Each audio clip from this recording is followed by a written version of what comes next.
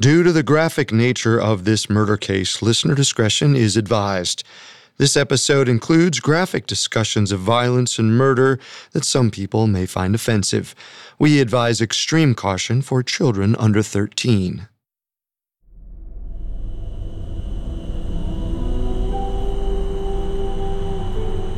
It was a quiet August night up in Benedict Canyon, high above the shimmering heat of Los Angeles. Tim Ireland was tired, but he had to stay up. He promised his fellow counselors that he'd be on call all night in case any of the girls on the campout got scared. So he tried to stay alert by focusing on the echoey, pleasant sounds of the canyon.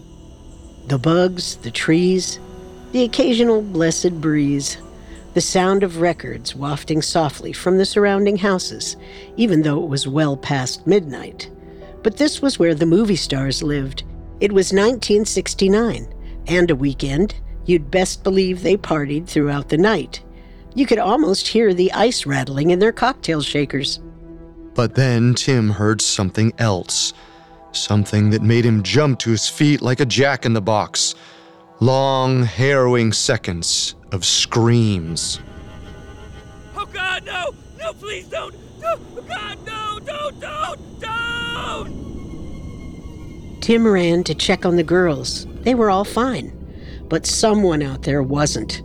He woke his supervisor, who gave him permission to drive around the area and see if anyone needed help. Tim wasn't the only one that heard something strange in the wee hours of August 9th, 1969. A terrible crime had shattered the civilized revelry of Benedict Canyon's Friday soirees. And when morning light flooded through the quiet trees in the large windows of 10050 Cielo Drive, there was more than wine spilled on the carpet. There was blood.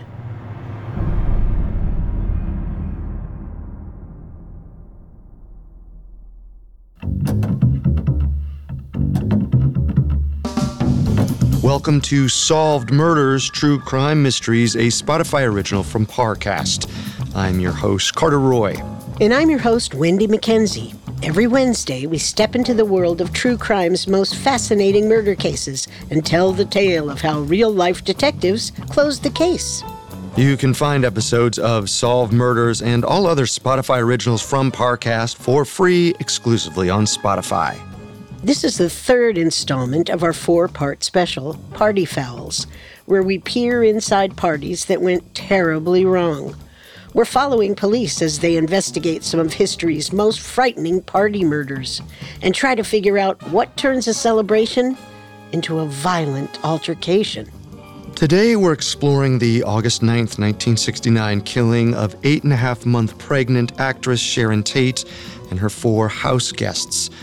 The tale took over every tabloid in the nation instantly, but if the story of the sordid crime scene traveled quickly, the investigation was a more halting affair. We have all that and more coming up. Stay with us. It feels like we're all being told to go on this diet, take that supplement. Ozempic will give you depression, but you know what'll cure that? Weed. Or you could try to balance your hormones. At Science Versus, we're like... What the f*** is going on? Forget the crap online and listen to Science Versus. Just the facts. Oh, and a bunch of stupid jokes. What is a ghost's favorite fruit? Blueberries. That's Science VS. New season out on Spotify soon. Hello, lover of things that go bump in the night. This is Dan Cummins. And I'm Lindsay Cummins. And we co-host the paranormal horror podcast, Scared to Death. Are shadow people real? What about demonic possessions? Poltergeist activity? Do you believe in ghosts? Malevolent entities? Are aliens real? Could you be abducted? We don't know, but what we do know is that we have over 230 episodes of stories on our podcast, Scared to Death, exploring all of the possibilities. Each week, we share several supposedly true stories that have been gathered from around the world and submissions from our own fans of allegedly true tales. Curious about the paranormal? Just like a spooky story, do you need more fear to fuel you through your long workdays? Come join us. New episodes of Scared to Death are released every Tuesday night. Listen wherever you get your podcasts. We hope you end up scared to death.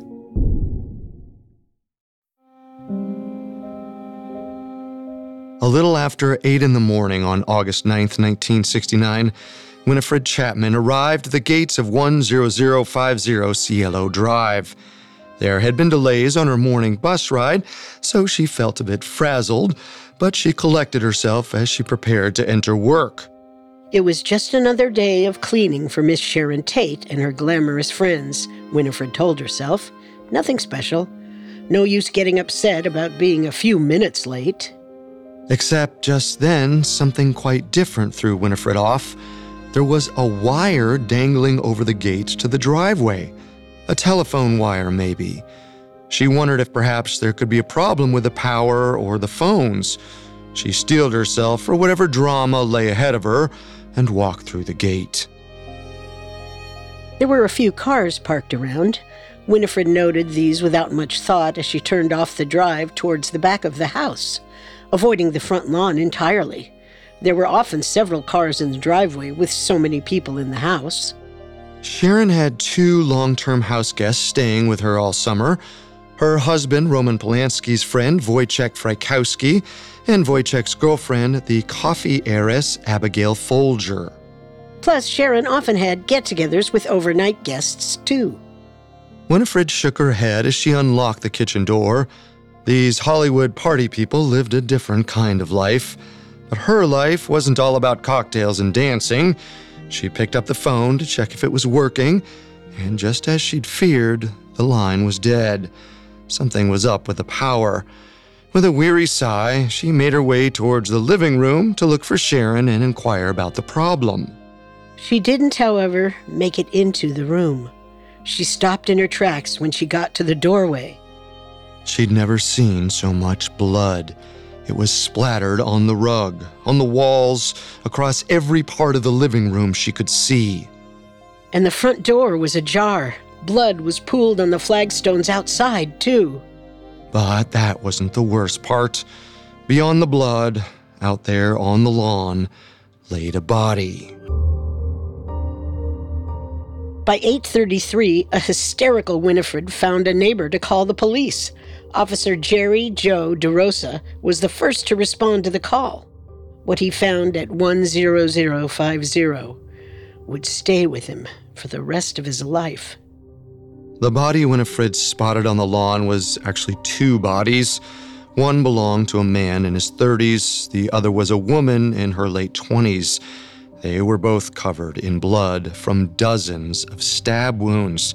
It was a brutal, tragic sight. But that wasn't all. There was another body out front, too. He was slumped over the wheel in one of the cars on the driveway. He'd been shot. No visible stab wounds. A small blessing, but he looked so young, no more than a teenager. Unfortunately, the worst was yet to come. DeRosa entered the front door of the house. The word pig was scrawled across it in blood. And then inside, lying by the couch, were 2 more bodies. He counted in his head, victims number 4 and 5. One of these corpses was male. He was short, and his face was covered by a bloody towel. In fact, his entire body appeared to be soaked in blood. There was also a rope around his neck, like a noose. One end of the rope was tied into another noose and circled around the neck of the body beside him. This one was a woman in her 20s. She was smeared with blood too, but she was still recognizable to anyone who kept up with the tabloids. Sharon Tate, the glamorous young starlet well on her way to the Hollywood big leagues. Her blonde hair was everywhere, and her beautiful face was ghostly pale. But most harrowing of all were her legs, tucked up around her pregnant belly in a fetal position, as if even in death she'd wanted to protect the baby who was just weeks from arrival. But she hadn't. She'd been as helpless as a baby herself, in the face of whatever brutal killer had interrupted last night's party. Beneath those curled knees, her belly was covered in stab wounds. DeRosa wasn't a homicide detective. He was a patrolman. But in the face of this awful carnage, he immediately began to wonder what had been the cause. He put it this way years later. A lot of things go through your mind. you're kind of thinking, what happened? Was this some kind of a party that went bad? Was this some kind of a drug deal that went bad? This kind of thinking colored the case as 2 more patrolmen arrived at the scene. The bodies were identified with the help of Winifred and some neighbors.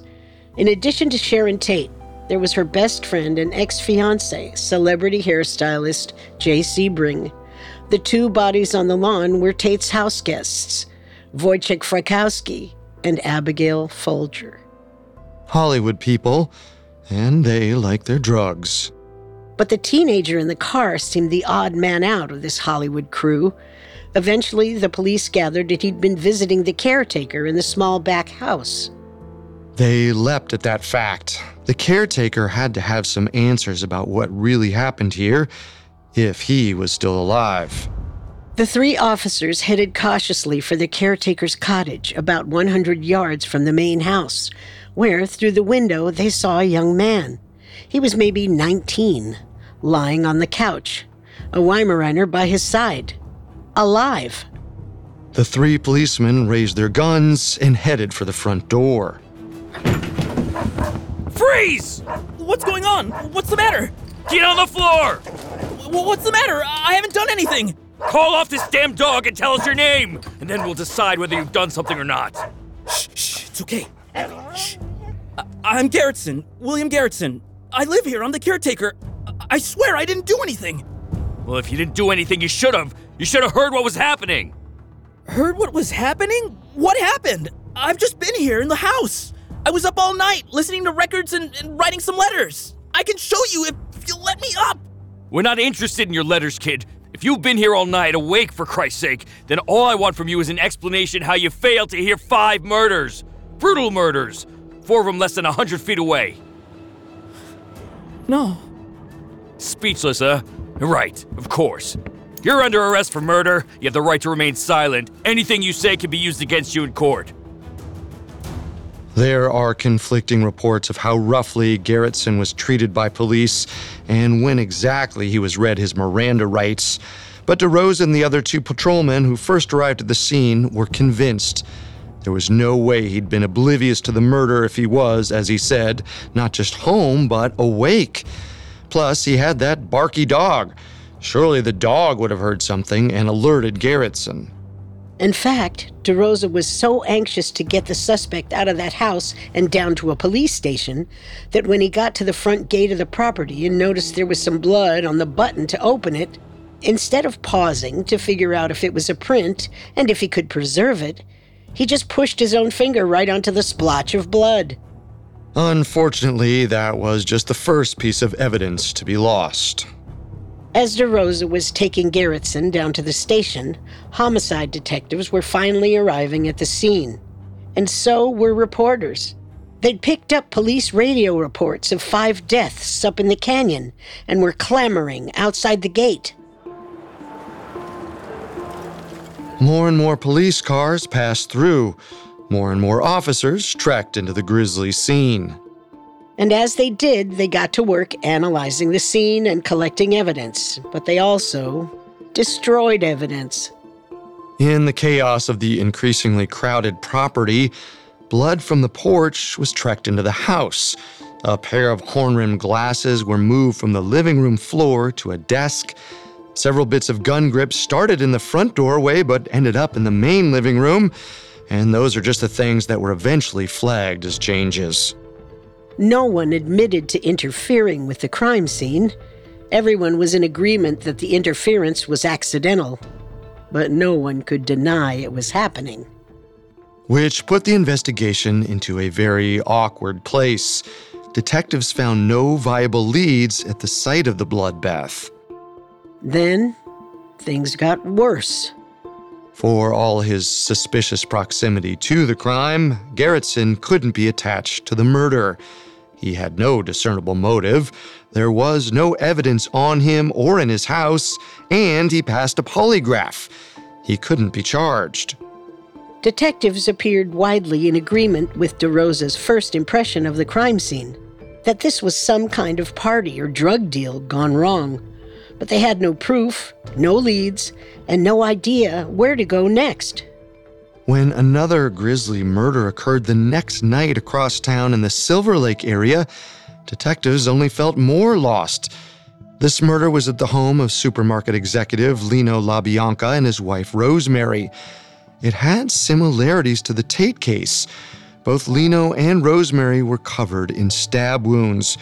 And just like at 10050 Cielo Drive, messages were written across the walls in blood, including the strange phrase, "Helter Skelter," apparently taken from a Beatles song, although misspelled. But the victims in the two cases were so different. At the Tate residence, Hollywood bigwigs. At the LaBianca residence, ordinary Los Angelinos. Plus, police were convinced that the Tate murders were drug-related, a party crime. And what could drugs have to do with a supermarket executive and his wife? So on August 12th, the LAPD announced to the press the LaBianca murders were a copycat crime. Just something else to muddy the waters of the Tate investigation. The two crimes were given two separate investigative teams. It was a non-discovery, and neither investigation made much progress in the next month. But that wasn't about to stop the papers from covering the brutal crimes. This was the biggest, most sensational news Hollywood had gotten in ages. The starlet, the coffee heiress, the pregnancy, the blood. It couldn't be more headline-worthy. So the papers published what they did have and regurgitated the grisly, tragic details of the crime again and again. The stories, for all their lack of new information, were effective. Los Angeles was gripped with terror and curiosity. But meanwhile, 250 miles away in Death Valley, no one was thinking about Sharon Tate. Not until an arson investigation turned up blood. Coming up, several unlikely investigators helped break the case. Pinocchio, Sleeping Beauty, The Little Mermaid. They're all iconic Disney movies. But did you know the original versions of these stories did not end with a happily ever after? Hi, I'm Alistair from Parcast, and I'm hosting a new Spotify original called Once Upon a Time. For 9 weeks, we're commemorating the 120th anniversary of original Imagineer Walt Disney's birth by lifting the curtain and comparing some of your favorite Disney stories with their earliest tellings. Once Upon a Time will chart Disney's career triumphs, as well as the crushing defeats that almost ruined it all. We'll also look at what it took to bring these stories to life and why Disney's adapted versions became so memorable across generations. Follow the Spotify original from Parcast, Once Upon a Time. Listen free and exclusively on Spotify. And now, back to our story. It was mid-September 1969 in Death Valley, so it was hot. Dick Powell was preparing himself to sweat as he started his shift at the Wild Rose Ranger Station, a part of what is now Death Valley. When he got a radio alert that the park's maintenance crew had some heavy machinery on fire, he knew his day was about to get hotter still. They'd left the Michigan loader down by a dry lake bed, an area called Racetrack Playa. They'd gone out there in the first place because someone had been carving out a new road in the park, not a welcome intrusion. So they'd used the Michigan loader to remove it and then left the machine there, blocking the would-be track. Heaven only knew why it was on fire, but it was time to find out. Dick, glad you're here. We got a real problem. Someone cut the fuel line. Well, I'll be damned. So not just an engine overheating. You think it could have been arson? Looks like it. We got an empty gas can on the ground too, and some tire tracks. Somebody was here, and up to no good. Huh. Why in the world? I'd guess it's gotta be whoever was building that road we were clearing. You're right. No one else would care about an earth mover out here. We'll just have to find him then. An unauthorized road is one thing. Arson, we can't stand for that. With that, the hunt was on. First, Dick and his fellow rangers searched the park and turned up several other indications that someone was using it as a personal playground. There was a car crashed into a tree and abandoned. Campsites littered with trash. Multiple stolen cars and dune buggies parked in the brush, as if this was some kind of parking lot. Dick was furious. Working out in Death Valley could be quiet and lonely, but that was how it was supposed to be. He took pride in his work and the wild landscape he'd been assigned to protect. Someone was messing with the park, and he would not rest until he found them. Some other rangers and a few local highway patrolmen joined in on the search team. They scoured thousands of square miles of desert. They questioned everyone from park visitors to locals to miners in the area. And after a few weeks, they started to hone in on their culprits. There was a kind of hippie commune or cult up at Barker Ranch, a rambling, run-down old property on the edge of Death Valley. The women seemed to walk around naked, and the male leader of the group always seemed to be preaching strange, racist sermons. He talked about an impending race war, and seemed to think once it was over, he'd be running things. More relevant to the rangers and patrolmen, however, were reports that the group came down to the park to camp and drive wildly through the sand on their dune buggies, plus reports that they were selling drugs to the teenagers in town. Dick and his colleagues didn't need much convincing. These had to be their arsonists, and by early October 1969, they were also convinced they had enough to arrest them. The site was just as the reports had whispered, full of naked young women and a few men scattered amongst them. They were easy to arrest, 16 of them on the 10th, then 10 more on the 12th. And they were easy to charge with auto theft, vandalism, and arson. The evidence was everywhere, all over Barker Ranch. They were all hauled down to Independence, the seat of Inyo County. The eerie quiet of the desert surrounded the group. But inside the car was anything but quiet. The leader of the so-called family, one Charles Manson, started giving one of his rumored sermons. Yeah, you black people, they're the problem. There's a race war brewing, and I'm telling you, they're gonna come and kill us all. All of us, huh? All of us white people, yeah, you first, though. You cops, you watch how man they're coming. I'm not too worried about it. Oh, if you knew what was good for you, you'd believe me. You heard of those murders up in Los Angeles? White people killed by black people, I'm telling you. That's what's happening now. It's starting. Oh, if you only knew. You'd let me out of the car now, you'd let me free, and you'd let me run.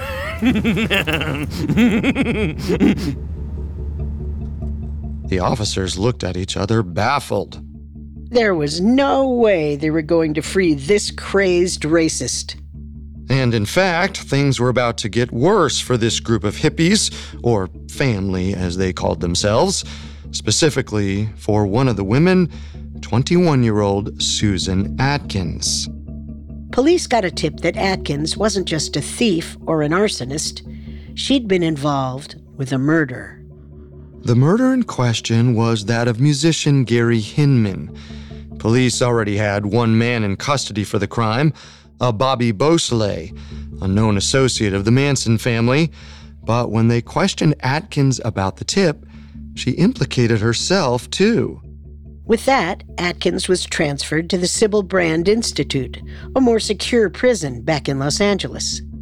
If Los Angeles was the site of a more secure prison, however, its citizens were not feeling secure at all. The Tate and LaBianca investigations still hadn't made any progress, and the city was on edge. Detectives were desperate and looking for any leads. Wherever it came from, whoever handed it to them. Which is why they followed up on a tip from Susan Atkins' new Los Angeles cellmate in late November 1969. We'll call her Laura Schwinn for privacy. This is the story she told them. It all started when they brought her in. I thought she was just some ditzy little girl, into drugs, that type. She was always singing. Seemed harmless enough, if a little out of her head, you know. Which is why I struck up a conversation. So, what are you in for, kid? Possession? Oh, no way. 187, murder. Gary Hinman, that musician.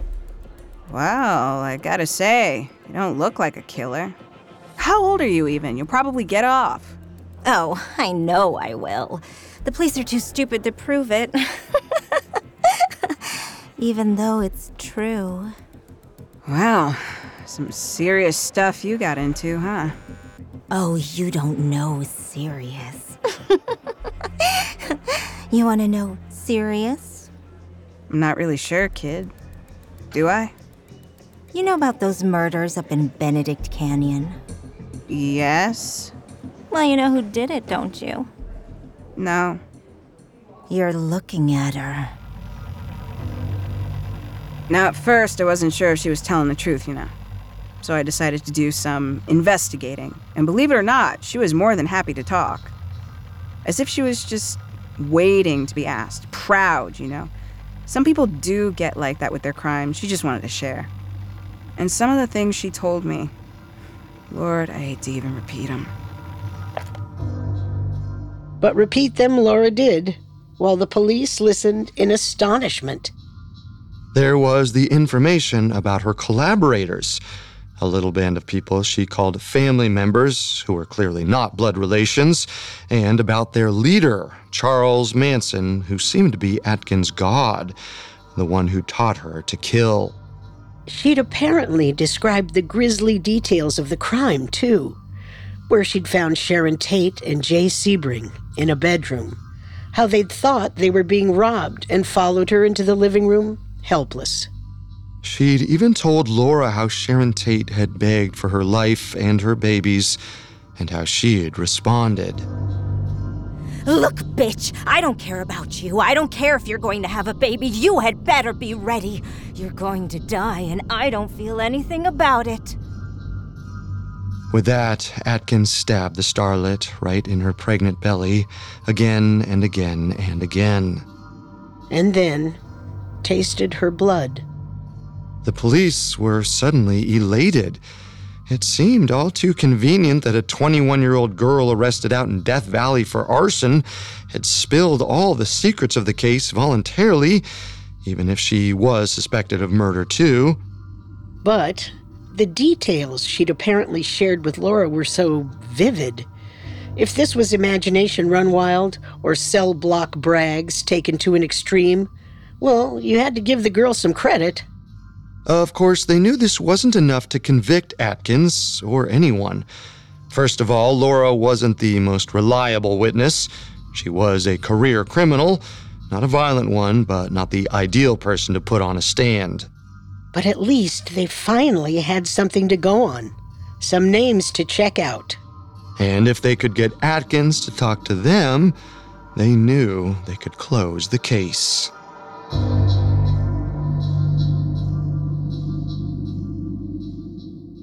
Coming up, the LAPD closes in. Now, back to the story.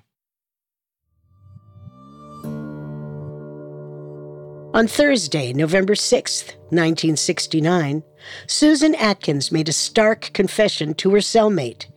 She committed the Tate murders. The cellmate, who were calling Laura Schwinn for privacy, was convinced that the confession was true. She could see it in the gleeful, remorseless look on Atkins' face, in the matter-of-fact way she stood with her hands on her hips as she detailed her own brutality, and in the crazed way she promised Laura, "You have to love someone to kill them." So about a week after the confession, Laura went to a counselor with a shocking announcement. I have to talk to you. I have information regarding who killed Sharon Tate. Around the same time, Atkins also confessed to another inmate, Ronnie Howard, who also decided this crime was too heinous to keep quiet. When investigators listened to these two women, they felt relief. They hadn't found a single viable lead in the case. They'd lost evidence. They'd arrested the wrong man. The papers were dogging their every footstep and dragging them for their lack of progress on a high-profile, abhorrent crime. At this point, they'd been bumbling around looking for their next clue for almost 2 months. But finally, they had a lead. And the more they talked to Laura and Ronnie, the better the lead seemed. Specifically, some of the things Atkins had told her fellow jailbirds weren't in the papers. Facts about the exact positions of the bodies, the kinds of stab wounds, the specific way the rope was placed around Sharon and Jay Sebring's necks and then thrown over the rafters. And Atkins had told Ronnie about the La Bianca murders too, saying she'd been there as well and detailing the way Helter Skelter had been written across the refrigerator in blood. Again, not in the papers. Perhaps the La Bianca killing wasn't a copycat murder. Even more importantly, it seemed clear this girl knew too much to be lying. Still, cell block confessions weren't enough to convict on. They needed more evidence. And ideally for Susan Atkins to confess to them. Michael McGann, a Los Angeles Police Department homicide detective, was assigned the crucial job. Gritting his teeth and determined to make this work, he went down to the Sybil Brand Institute and settled in for an hours-long tape-recorded interview with Miss Susan Atkins herself. Who else was there that night? Why should I tell you? If you cooperate with us, we can help you. You mean you can get me immunity? Not immunity, no, not after what you did, Susan. And we already have plenty of leads based on what your cellmates have told us. We can follow up on all that. You'll be looking at the death penalty. But maybe we can make sure you don't get that. As long as you tell us the entire truth about what happened, no holding back. I don't know. They're my family. And anyway, I'm not scared of death. They're your family, huh? Well, if you don't talk about them, I'll bet you one of them will talk about you. Ultimately, Atkins cooperated with the investigation in exchange for avoiding the death penalty. Her testimony led the investigation straight to several other members of the so-called Manson family she'd been arrested with: Tex Watson, Patricia Krenwinkel, and Linda Kasabian. They'd all been there the night of the murder.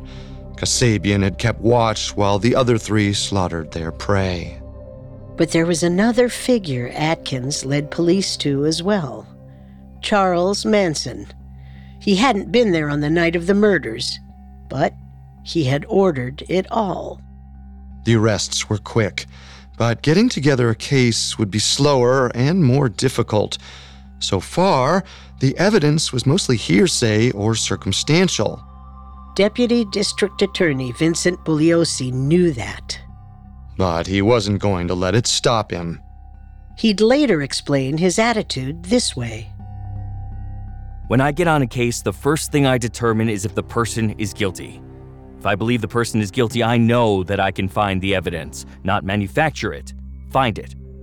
If I think a person is guilty, something comes over me. When I started looking at the police reports and saw the kind of person Manson was, I realized it was only a matter of time before I'd come up with enough evidence. Bugliosi was right.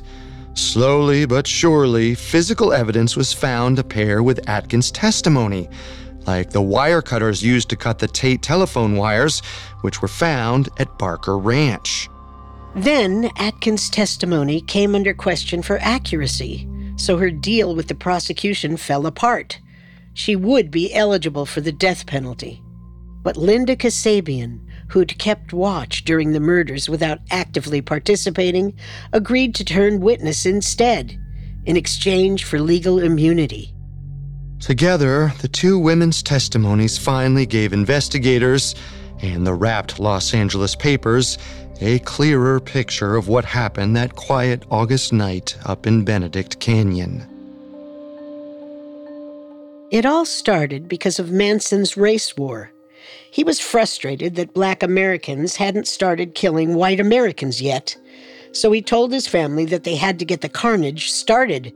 He was convinced that if they killed some white people and pretended that it was black people who'd done it, all of society would spontaneously fall apart.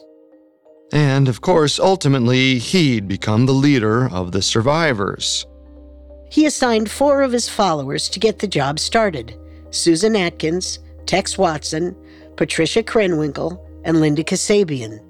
Tex would be in charge, as the man Manson felt he was the most trustworthy. Then he laid out the plan. First the address, 10050 Cielo Drive, and then the specific instructions. Kill everyone in the house. Totally destroy them. Make it as gruesome as you can. Don't forget, leave a sign, something witchy. Something the Black Panthers would say, pigs, that type of drivel. Make sure they know who to blame.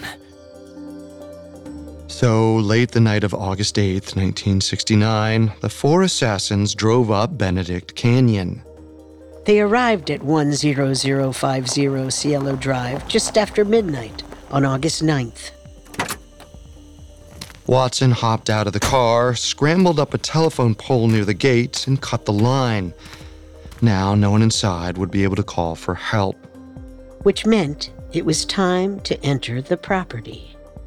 All 4 family members scrambled over a hedge next to the gate, ready to head up to the house, when they saw headlights coming down the drive. Watson, his voice tight and urgent, ordered the women to hide. He, meanwhile, stepped out into the middle of the driveway, blocking the oncoming car. The driver stopped. Watson walked up to him and pulled a gun. The driver let out a thin, high teenage squeak. This was Stephen Parent, the young friend who'd been visiting William Garrettson, the caretaker at 10050 Cielo Drive. He begged Watson not to hurt him. He promised he'd do whatever he wanted, keep quiet, anything. But Watson didn't listen. He slashed the teen's hand with a knife and then shot him in the chest and the stomach 4 times. Parent slumped over dead, the first victim of the night. Watson beckoned the women out of the brush and ordered them to push the car up the drive. Once it was closer to the house, Watson told Kasabian to stay beside it while the rest of them went inside for the bulk of the slaughter. She'd keep watch for the rest of the night. Meanwhile, Watson and the other women approached the house. There were a few lights on inside, but it was quiet, no music playing. If there had been a party tonight, it was over. Watson cut a slit in a screen window, then removed the screen and climbed into the house. He slunk quietly through the dark living room to the front door, which he opened for Atkins and Krenwinkel. Just then, they noticed Wojciech Frykowski, who was sleeping on the couch. He woke up as Watson approached him, and Watson kicked him in the head. What's going on? Who are you? I'm the devil, and I'm here to do the devil's business. Then he told the women to gather everyone in the house in the living room. He wanted to deal with them all together so they could see each other suffer. The girls did as Watson asked. Sebring, Tate, and Folger thought they were being robbed at first and tried to cooperate, but once they gathered in the living room, it became clear that wasn't the intent. Watson tied Sebring and Tate together by the necks with a rope he'd brought along. When Sebring started to protest, Watson shot him, then stabbed him repeatedly. Frykowski tried to run for the door and made it out onto the porch, where Watson hit his head with a gun butt and then stabbed him and shot him twice. Folger also made a run for it and got to the front lawn, but then Krenwinkel caught up with her and stabbed her again and again. Watson came outside to participate in that bit of carnage, too. Then there was Sharon Tate herself, who begged for mercy. Not for her, but for her baby, They could take her as a hostage, do whatever they wanted to her, anything. She'd do anything, as long as they let her live long enough to have her baby. But there was no mercy for Sharon or her unborn child. Atkins and Watkins stabbed her again and again. Atkins later said she wanted to cut the baby out of Sharon, not to save it, but to make the crime scene even more gruesome and tragic, as if there was a lack. But by now, thanks to the screams and the gunshots, the murderers were getting nervous. It was time to get out.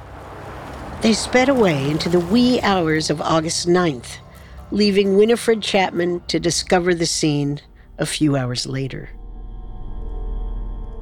Appallingly, the killing wasn't over yet.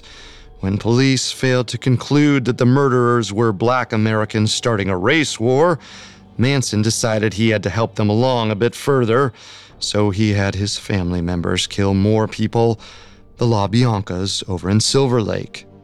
Helter Skelter, the message they had tried to write on the refrigerator, was the name Manson had given his race war. Believe it or not, the police still didn't get the message. Perhaps Manson would have ordered further slaughters too, if his family hadn't come under fire for car theft and fled to Death Valley soon after. When the Tate LaBianca case finally came to trial in June 1970, the apparent lack of remorse amongst the killers significantly helped the prosecution's case against them. Their obvious, evident devotion to Charles Manson helped the case against him. And on March 29, 1971, the decision was handed down. Susan Atkins, Tex Watson, Patricia Krenwinkel, and Charles Manson were all sentenced to death. Those sentences were commuted to life sentences about a year later, when California abolished the death penalty. But the indictment against this crime remains just as resounding. To this day, it fascinates the public. As recently as 2019, Quentin Tarantino wrote and directed a film based on the tragedies. He called it Once Upon a Time in Hollywood. The name is apt, not just because of the location of the crimes, or even because of Sharon Tate's identity as a starlet and the wife of a prominent filmmaker. And not even because of the media circus that followed the crime at every turn, turning a celebrity murder into a blockbuster news item. Charles Manson may have claimed that the murders were an attempt to jumpstart his race war, but the specific house he chose to target had a particular significance for him.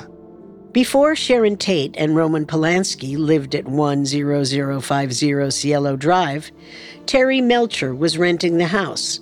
The son of Doris Day and a record producer, Melcher was a quintessential Hollywood insider. And in June of 1969, after toying with the idea of giving Manson a record deal, Terry informed the would-be musician that it wasn't going to happen. Just like that, Manson's dreams of Hollywood stardom were over, crushed at a house on Cielo Drive. Surely that disappointment played a role in his bloodlust and in the brutal crimes he sent his followers to commit. Like so many others, Charles Manson couldn't get an invite to the Hollywood party. So, he crashed the party. And then he did his best to obliterate it.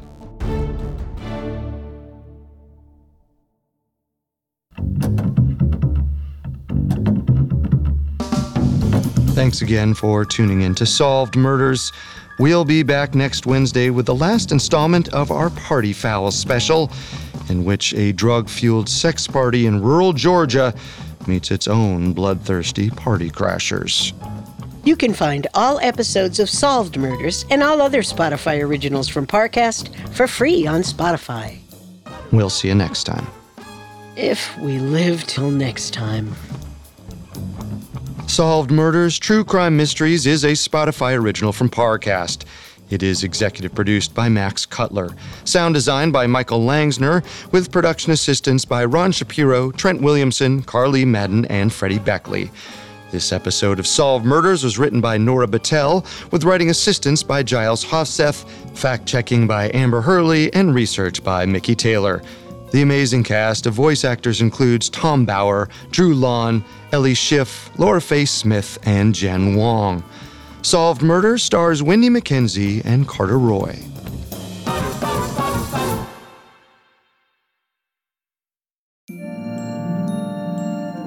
Walt Disney had a gift for storytelling that resonated with audiences. From a puppet who wanted to become a real boy to a mermaid who yearned to be part of the human world, Disney has developed relatable and unforgettable characters. Hi, it's Alistair from Parcast.